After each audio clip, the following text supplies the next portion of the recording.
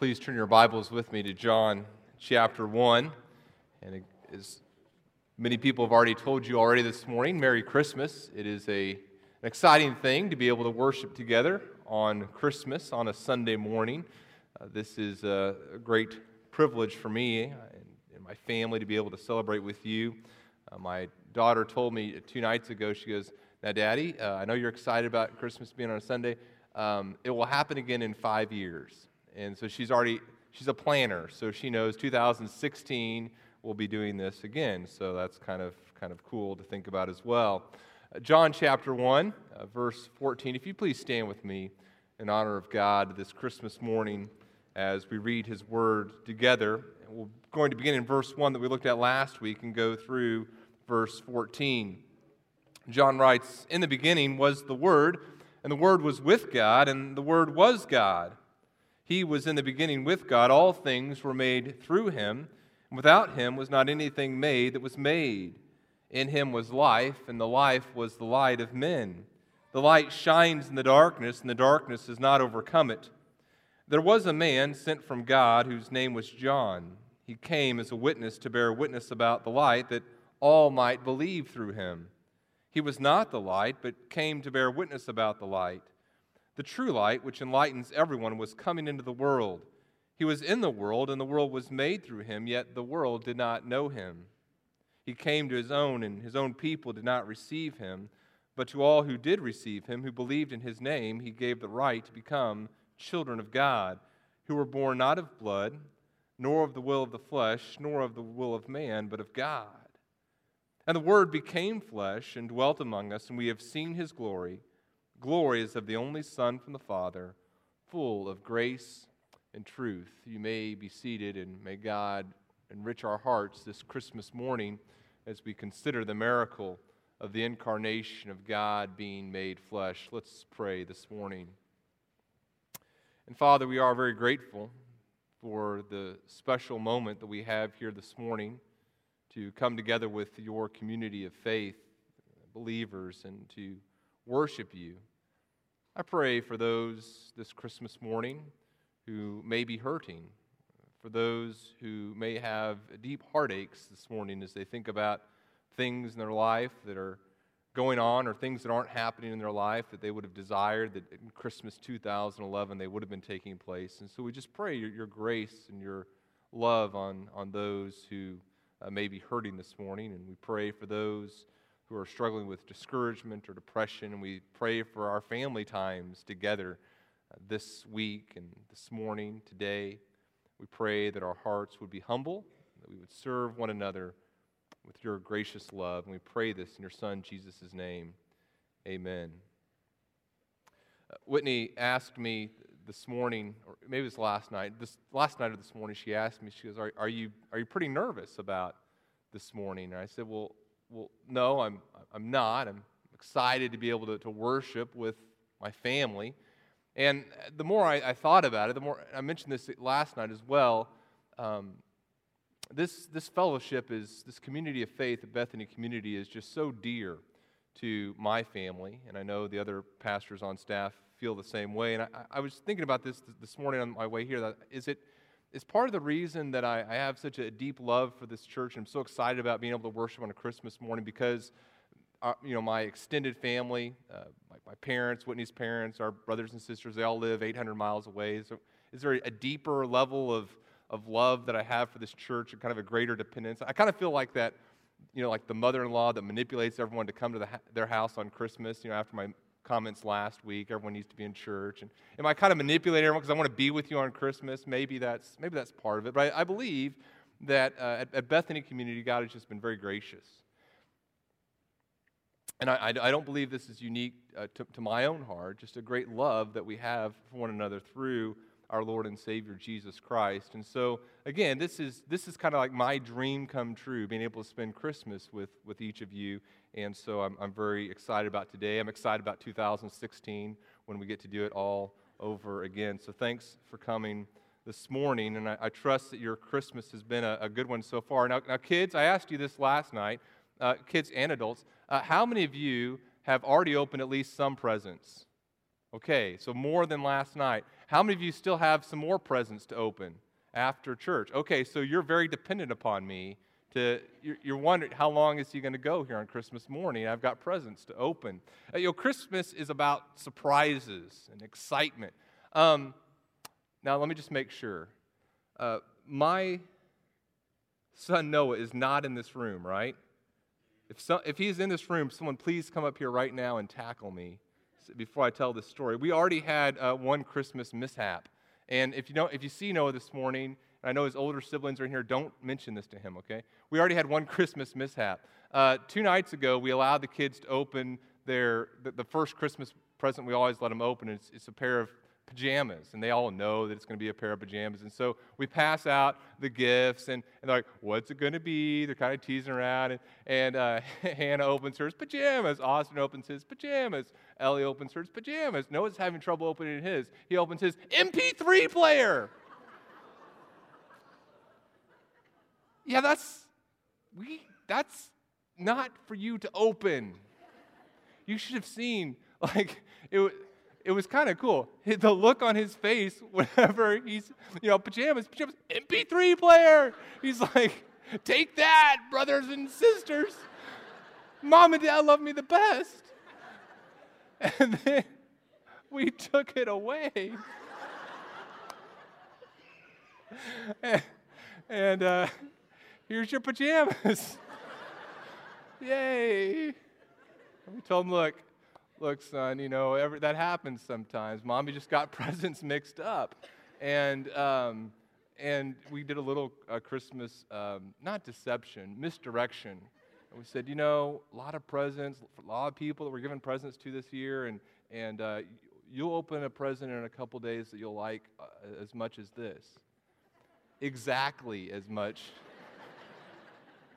At night, I'm walking by the hallway, and I hear these sobs coming from the room. And what's the matter, buddy? I wanted that MP3 player. Yeah, but you got pajamas. So that's our Christmas mishap this year. There's one every year, right? But surprise, PJs, surprise MP3 player. Christmas is a lot about surprise. And I can remember the presents that I got as a young kid. I remember one time opening up going to the living room, and there's a bike there that's for me. I can remember getting a computer game when I was in the 6th grade. Now, this was kind of cool because we had just gotten our first computer, and my dad had told us, this was in 6th grade, he told us, this computer is for work and school only. There will be no games on this computer. And so to open that package and find that computer game, I was like, yes, I'm so excited. It was a game, maybe some of you have played it before. It's a game where you built cities. It's called Simulation City, or SIM City, and it was just a pretty cool game. One year, my grandfather made me a unicycle, and it was just, I couldn't believe he'd made me a unicycle. So there's a lot of Christmas surprises. And in 1 Peter chapter 1, I want to read just a verse or two from that. We see that the Christmas story has a great element of surprise to it. God had prophesied from the moment of the fall that he would reconcile himself to fallen humanity. He had promised that reconciliation would take place between himself and his creation that had transgressed his law, that had fallen from grace, that had fallen out of relationship with God. And God had promised that he would reconcile himself to humanity, but it was a mystery as to how this reconciliation could take place. How could a holy, just God who must deal with sin, how could that holy, just God be in a relationship with rebellious humanity? How could God bridge a divide, a chasm so great? And in 1 Peter chapter 1, as we talk about this salvation, as Peter's talking about this salvation that we've obtained, he talks about this mystery of how God could reconcile himself to his fallen creation. He says, concerning this salvation, the prophets who prophesied about the grace that was to be yours searched and inquired carefully, inquiring what person or time the Spirit of Christ in them was indicating when he predicted the sufferings of Christ, of the Messiah, and the subsequent glories. It was revealed to them that they were serving not themselves, but you, the things that have now been announced to you through those who preach the good news, the gospel to you by the Holy Spirit sent from heaven, things into which angels long to look. This good news, this gospel, has been a mystery that from the beginning of time, as prophets prophesied about this coming Messiah and how he would reconcile God to humanity, there was a searching and inquiry that these prophets had, wondering how this Messiah was going to have this glory and go through this suffering, and angels long to look and understand the salvation. And Peter tells us now this good news has been announced to us, it's been revealed. And the mystery of how God could be reconciled to humanity, that mystery was solved with an even greater mystery. The mystery was answered with an even greater mystery, the mystery of the incarnation. God became man. God became flesh, a human being. And in the person of Jesus Christ, through the miracle of the incarnation, God becomes reconciled to his humanity. Relationship is reestablished. There are so many things we could talk about this morning as we talk about the miracle of the incarnation, God becoming flesh. But there's just kind of one main idea I want you to grasp with me as we think about the incarnation in John chapter 1, verse 14 this morning. And that idea is this: the incarnation means reconciliation. The incarnation means reconciliation. It means God displaying his love for us and allowing us to become in relationship with him again.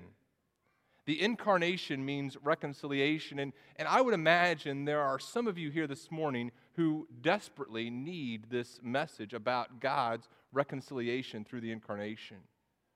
Maybe some of you on Christmas Day 2011 are extremely discouraged. You had your dreams and your goals as to what Christmas 2011 was going to look like. You had these plans for your family, and those plans about how your family was going to look by the end of 2011 haven't taken place. Maybe you had goals to have a family by Christmas 2011, and that hasn't taken place. Or maybe there's some breach in the relationships in your family, and whatever it is, a Christmas can actually be a very depressing time of year. And as you think about 2012, there can be kind of a sense of discouragement as well. Or maybe this morning you're here in church and you're saying, you know what, I'm here, I'm sitting down, but I feel a great distance between myself and God. And a lot of the year I'm able to just kind of block out this distance that exists between me and God. But this morning, for whatever reason, this distance between me and God seems much greater, and I'm much more aware of it than I normally am.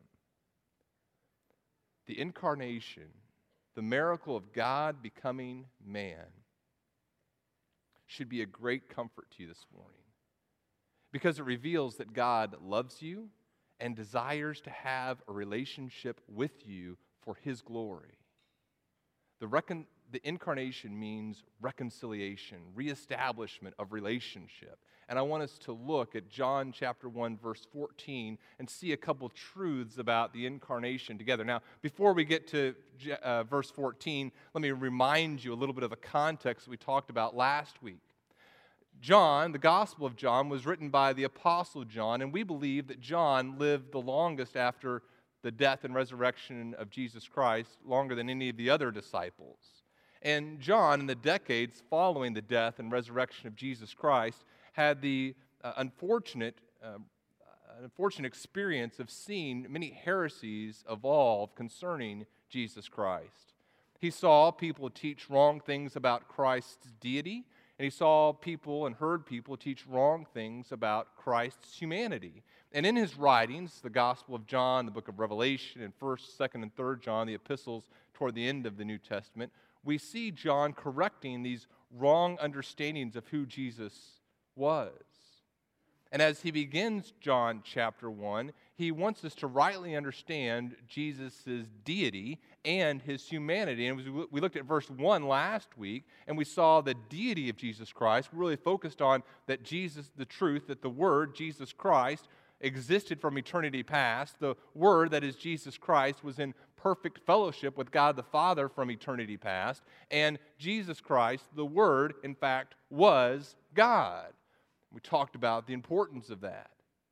John will go on through verses 1 through 13 and to tell us some more about the Word, Jesus Christ. He'll tell us that the Word was there and was involved in the act of creation. He'll talk about how John the Baptist came to proclaim and witness about Jesus Christ. Then he talks about how Jesus Christ was the true light that came into the world. The world didn't recognize him. And then we come to verse 14. Now remember, if you look at the end of the Gospel of John, you see John's purpose statement. John says that he's written these things so that you and I would believe that Jesus is the Christ, the Son of God, and believing have life in his name. He desires us to be reconciled to God, and so he's going to tell us two very important things about Jesus Christ. In these first few verses of the Gospel of John, he's going to proclaim to us that Jesus Christ is fully God, and he's also going to proclaim to us that he is fully man. And so again, we're looking at the incarnation this morning, this truth that God became a human being. Jesus Christ retained full deity and became fully human. And as we look at the miracle of the incarnation, we see that the incarnation means our reconciliation. So let's look at three truths this Christmas morning together, kind of three presents to open together. The first truth that I want us to think about is this: the Word was removed from glory. Let's first look at the word removed from glory. He says here in verse 14, the Word became flesh. Now, be very careful here. Notice that when we say the Word removed from glory, we're not saying the Word's glory was removed. In other words, Jesus Christ didn't cease to be God. Jesus Christ left his place, his status as God the Son in heaven in perfect fellowship and perfect being in the presence of God the Father, and he was removed from glory, removed from heaven, and became, as a human, he was removed from this location and became flesh. The idea that God could become human was an idea that both the Jew and Greek would have found shocking. And we see this description of Jesus Christ becoming flesh in Luke chapter 1, and we read this together last night. Let me read it to you again. As the angel describes to Mary, the angel Gabriel describes to Mary this miracle of the incarnation. Listen to what he says. He appears to Mary in verse 30 of Luke chapter 1. The angel says to Mary, "Do not be afraid, Mary, for you have found favor with God, and behold," and here's the miracle, "you will conceive in your womb and bear a son." So in your womb, you're going to have this baby boy, and you shall call his name Jesus. He will be great and will be called the Son of the Most High, and the Lord God will give to him the throne of his father David, and he will reign over the house of Jacob forever, and of his kingdom there will be no end. And so in your womb you're going to have this son, and Mary is very confused by this. She says, "Now, how can this be, since I am a virgin?" And the angel tells her this. He says, "The Holy Spirit will come upon you, and the power of the Most High will overshadow you. Therefore, the child to be born will be called Holy, the Son of God." This is going to be God's Son, and the angel is very kind of mysterious in his description here, and we don't fully understand this miracle, but we understand that this mystery of how God was going to be reconciled to fallen humanity is replaced with a far greater mystery, this mystery of God in the flesh, fully God and fully man. And throughout the gospel accounts of Jesus' life and throughout the epistles in the New Testament, we see that, in fact, Jesus Christ was fully human being. We see that just like you and I, he experienced all the physical sensations of being a person. Jesus Christ got thirsty. He became hungry. Jesus Christ experienced the sorrow of humanity, of living in a fallen world. And not only did he experience the concept of sorrow, which God himself can feel, but he manifested sorrow in a physical way. He wept physical tears came out of his eyes as he experienced being a human being. He got sick. He became ill. He died. He experienced humanity in its fullness. Paul tells us in Romans chapter 12, says, verse 2, he says, this is Romans chapter 1, verse 2. He says, he promised us beforehand through his promises in the Holy Scripture. And he says in verse 3, concerning his Son, who is descended from David according to the flesh, according to his humanity. He had a real physical lineage, ancestors. Galatians chapter 4, it says, when the fullness of time, this is Galatians 4:4, it says, when the fullness of time had come, God sent forth his Son, born of a woman under the law. In other words, he was physically born. He experienced the fullness of being a human being. Jesus Christ was removed from glory and took on flesh. How important is this truth? I would suggest to you that it's of vital importance if a person is going to be a believer. In 1 John chapter 4, John says, by this you know the Spirit of God. Every spirit that confesses that Jesus has come in the flesh is from God. And every spirit that does not confess Jesus is not from God. In other words, if a person fails to confess that Jesus Christ is a human being, then they've failed to understand the gospel, and they can't be a person that's said to have the Spirit of God within them. In 1 Timothy chapter 3, Timothy is reminded by Paul of this great early creed of the church, and Paul says, great indeed we confess is the mystery of godliness.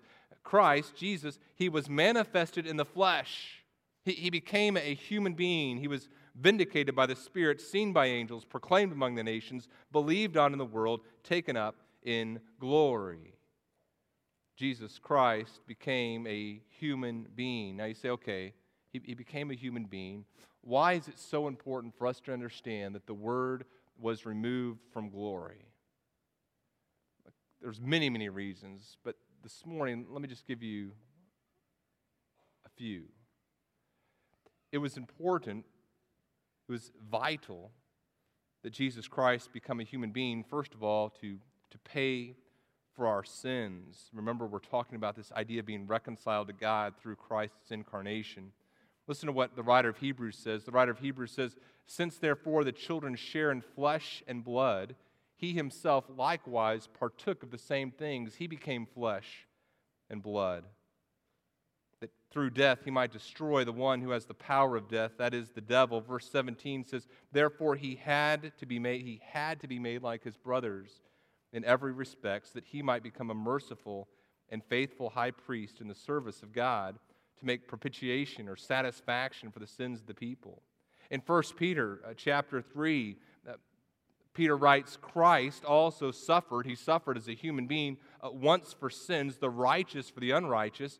Why? That he might bring us to God, being put to death. How? In the flesh.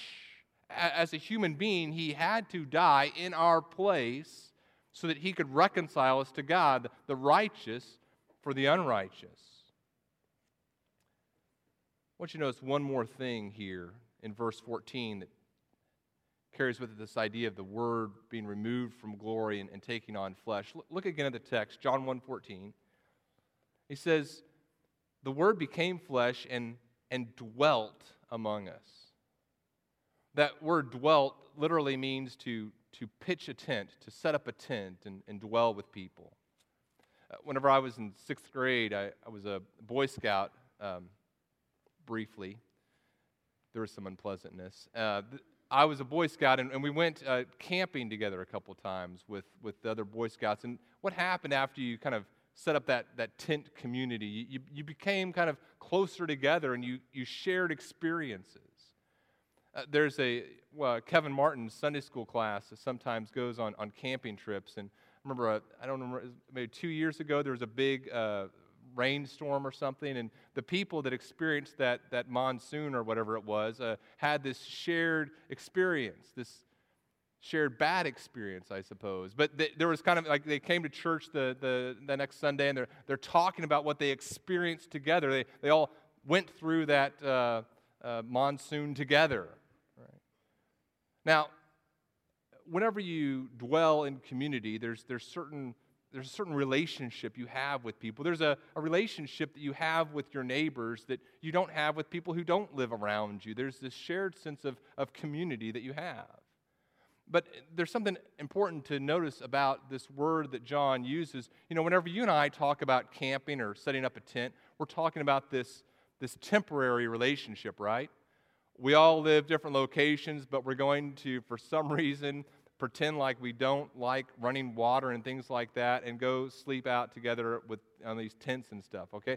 But it means something different in John's writing. This word, setting up tent, means to dwell permanently with others. It describes this permanent relationship of deciding, okay, I'm going to leave this one locale and live with you in permanence and in this relationship. In fact, John is the only writer in the New Testament who uses this verb to pitch a tent. Listen to how else he uses it. In the book of Revelation, chapter 12, verse 12, we read this: "Therefore rejoice, O heavens, and you who dwell in them, who make your place of abode there, and serve him day and night in the temple, and he who sits on the throne will shelter them with his presence." There's this, I went to two different verses there.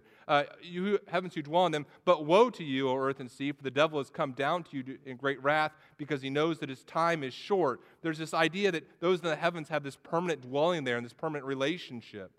Revelation 21:3 says, "And I heard a loud voice from the throne saying, Behold, the dwelling place of God is with man. He will dwell with them. He will pitch his tent and abide among them.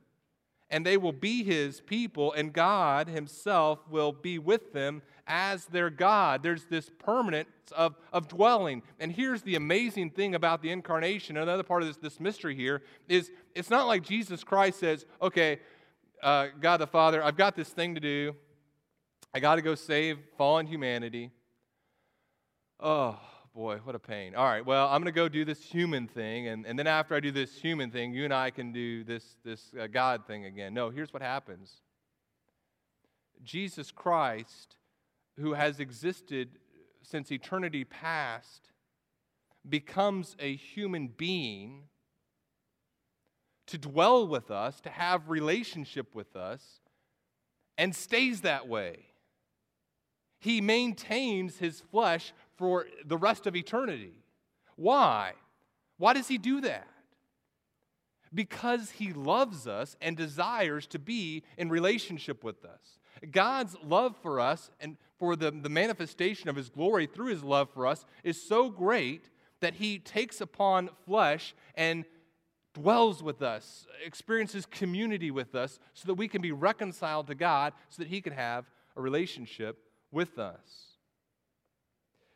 Christmas is very hard for many of us, right? Christmas can be a time of great loneliness as we think about the types of relationships we would desire to have with other people. And as we spend time with people or don't spend time with other people, we realize, boy, this closeness of relationship I would like to have, I don't have. And so Christmas, New Year's can be a time of great sorrow for many. What's the good news about the incarnation? The good news of the incarnation is that God became flesh because he desires relationship with you. He loves you and wants to dwell with you, not just over Christmas dinner like some of our relatives. He desires to dwell with you, to be in community with you forever. And a type of oneness and intimacy and relationship that you and I can't even begin to comprehend. What's the Christmas application of this first idea that the Word was removed from glory? The Christmas application is that reconciliation means relationship. The incarnation means reconciliation to God. And what does reconciliation to God mean? First of all, it means relationship. God desires to have a relationship with you and with me. it's hard for us to accept. You and I desire love on our own terms. We desire our relationships look certain ways. And God says, no, look, I'm going to reconcile you to me. You can have this relationship with me through faith in my Son, Jesus Christ. And you can dwell with me forever. Okay, look again at verse 14. Here's the second thing, the second kind of Christmas package I want us to unwrap together. The second thing is this: the Word retained His glory. So the Word was removed from glory, yet at the same time, the Word retained His glory. Again, look at verse 14. It says in verse 14, the Word became flesh. And so some people look at this and say, well, is what John saying is that He used to be God, the Word used to be God, and then He became flesh, He became a human being, and now He's not God anymore? No, that's not what John is saying. Imagine this. Or here's an example. Whenever before I got married, I was single, right? When I got married, I became a husband. And when I became a husband, I stopped being something else. There was a transition. I was no longer single. I was now married. I became married. I became a husband. And I couldn't simultaneously be single. I transformed. But whenever my first child was born, whenever Hannah was born, I became something, didn't I? I became a dad. Now, I'm going to continue as long as I live to be a dad, but I don't stop being what? A husband. It wasn't a transition from one thing and giving up another when I became a dad. It was maintaining my husband status and becoming something else in addition to that, and that's a dad. I'm completely a husband. I'm completely a dad. Jesus Christ, whenever He became man, retained His deity. Now, there's a passage in Philippians chapter 2 that I believe is important to think about, because people have come to Philippians 2 and said, well, how does this mystery of the incarnation relate here? In Philippians chapter 2, Paul is talking about Jesus Christ becoming a human being, and he says, let each of you look not only to his own interests, but also to the interests of others. This is Philippians chapter 2, verse 5. Have this mind among yourselves, which is yours in Christ Jesus, who, though He was in form of God, did not count equality with God a thing to be grasped, but made Himself nothing. And some translations say, but emptied Himself, made Himself nothing, taking the form of a servant, being born in the likeness of men. You say, well, okay, what does that mean? Whenever He humbled Himself, whenever He made Himself nothing, does that mean like He took all His deity and said, okay, I'm just going to put this on the shelf for now. I'll see you later. Now I'm going to become a human being? No. No, what it's referring to instead is He gave up His status, His privilege as God. You say, yeah, but when He became human, in His human nature, He had to learn things. Are you saying that even as he learned things, He still knew all things as God? Yes. You say, well, are you saying that even though He at times slept, He was still maintaining His control over the universe? Yes. In fact, listen to what the writer of Colossians would say. In Colossians chapter 1, verse 15, he says, Jesus is the image of the invisible God. So as He became visible, as He became this image, He was still the image of the invisible God. By Him, all things were created in heaven and on earth, visible and invisible, whether thrones or dominions or rulers or authorities. All things were created through Him and for Him. And now, in verse 17, it says, and He is before all things, and in Him all things hold together. And so even as He's been made in the flesh, He's still God infinite, holding all things together. The writer of Hebrews, chapter 1, verse 3, says, He's the radiance of the glory of God and the exact imprint of His nature. Everything that God the Father is, God the Son is. And He upholds, listen to this, He upholds the universe by the word of His power. And after making purification for sins, He sat down at the right hand of the Majesty on high. So what does that mean? That means whenever Jesus Christ in His humanity was asleep on the boat, He was still upholding the universe by the power of His Word. You say, Daniel, how do you explain that? And I say, I can't. I can't. That's what I said earlier. The mystery of how you and I would be reconciled to God, in my mind, was replaced with a far greater mystery. The mystery of the incarnation, of God being made flesh. Earlier this morning, I was listening to the worship team, hearing them talk about how different people are going to play different parts and the tempo and all those things. And I'm reminded how little I understand the mystery of music. It amazes me that people can think up how things are going to sound and write them down, and this thing can come together. In fact, earlier this week, I was rereading an old friend. I was rereading Pride and Prejudice, and there's this great line in the novel Pride and Prejudice that I don't have. Oh, here it is. Good. There's this character called Lady Catherine, and Lady Catherine is talking about music, and she's a very arrogant person, and she says this about music. She says, "Oh, you're speaking of music, then pray speak louder.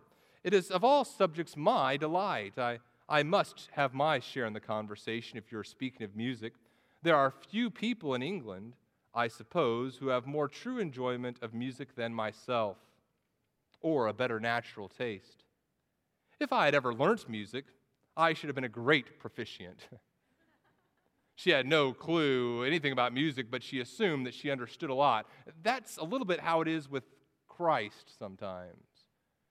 We know what God has revealed to us, and yet there are mysteries that are so profound as we think about the miracle of the incarnation. Sometimes the best thing for us to do is this: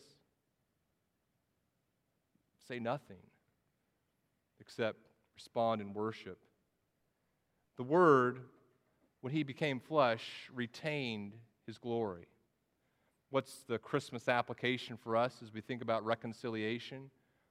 I believe it's humility. I believe it's this what we saw in Philippians chapter 2.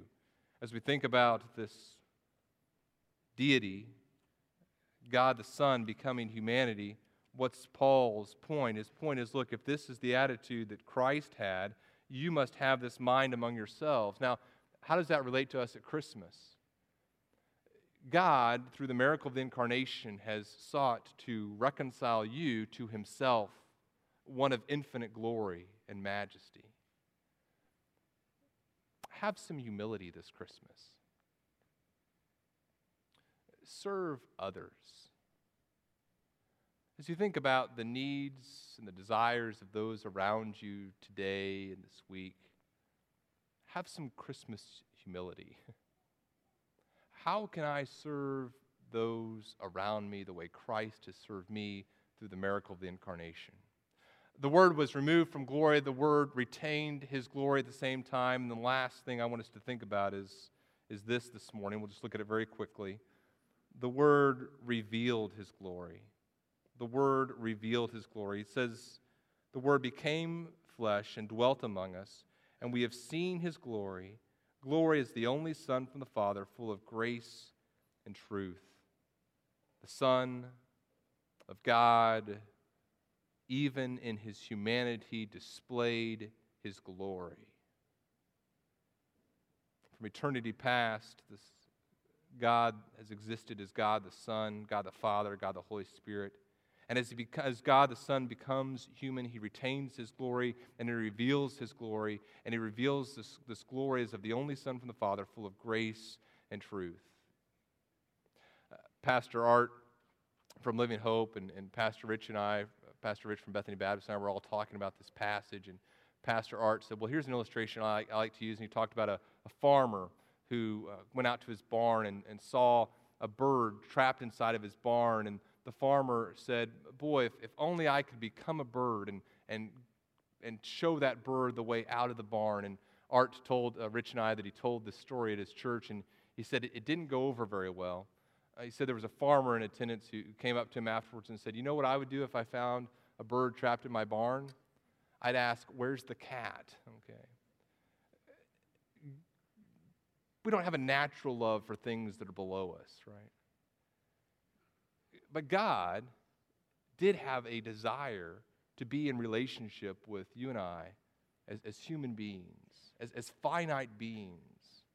God, who has existed from eternity past, who never existed in a moment of time, decides to become a human being and experience time in a finite state. God the Son, who consumes every molecule of the universe, who finds himself in every nook and cranny of our vast expanse of space, every nebula, every black hole, every bit of dark matter, that the presence of God is there in our entire expanding universe. The glory of God consumes it. He's infinite and goes beyond the boundaries of our universe. And yet that God who exists in infinity confined himself to a finite locale, a physical location as he became flesh. Why did he do that? Why did Jesus Christ become flesh? He became flesh through the miracle of the incarnation for the purpose of reconciliation. Christmas is about God's desire through the miracle of the incarnation to be in relationship with us.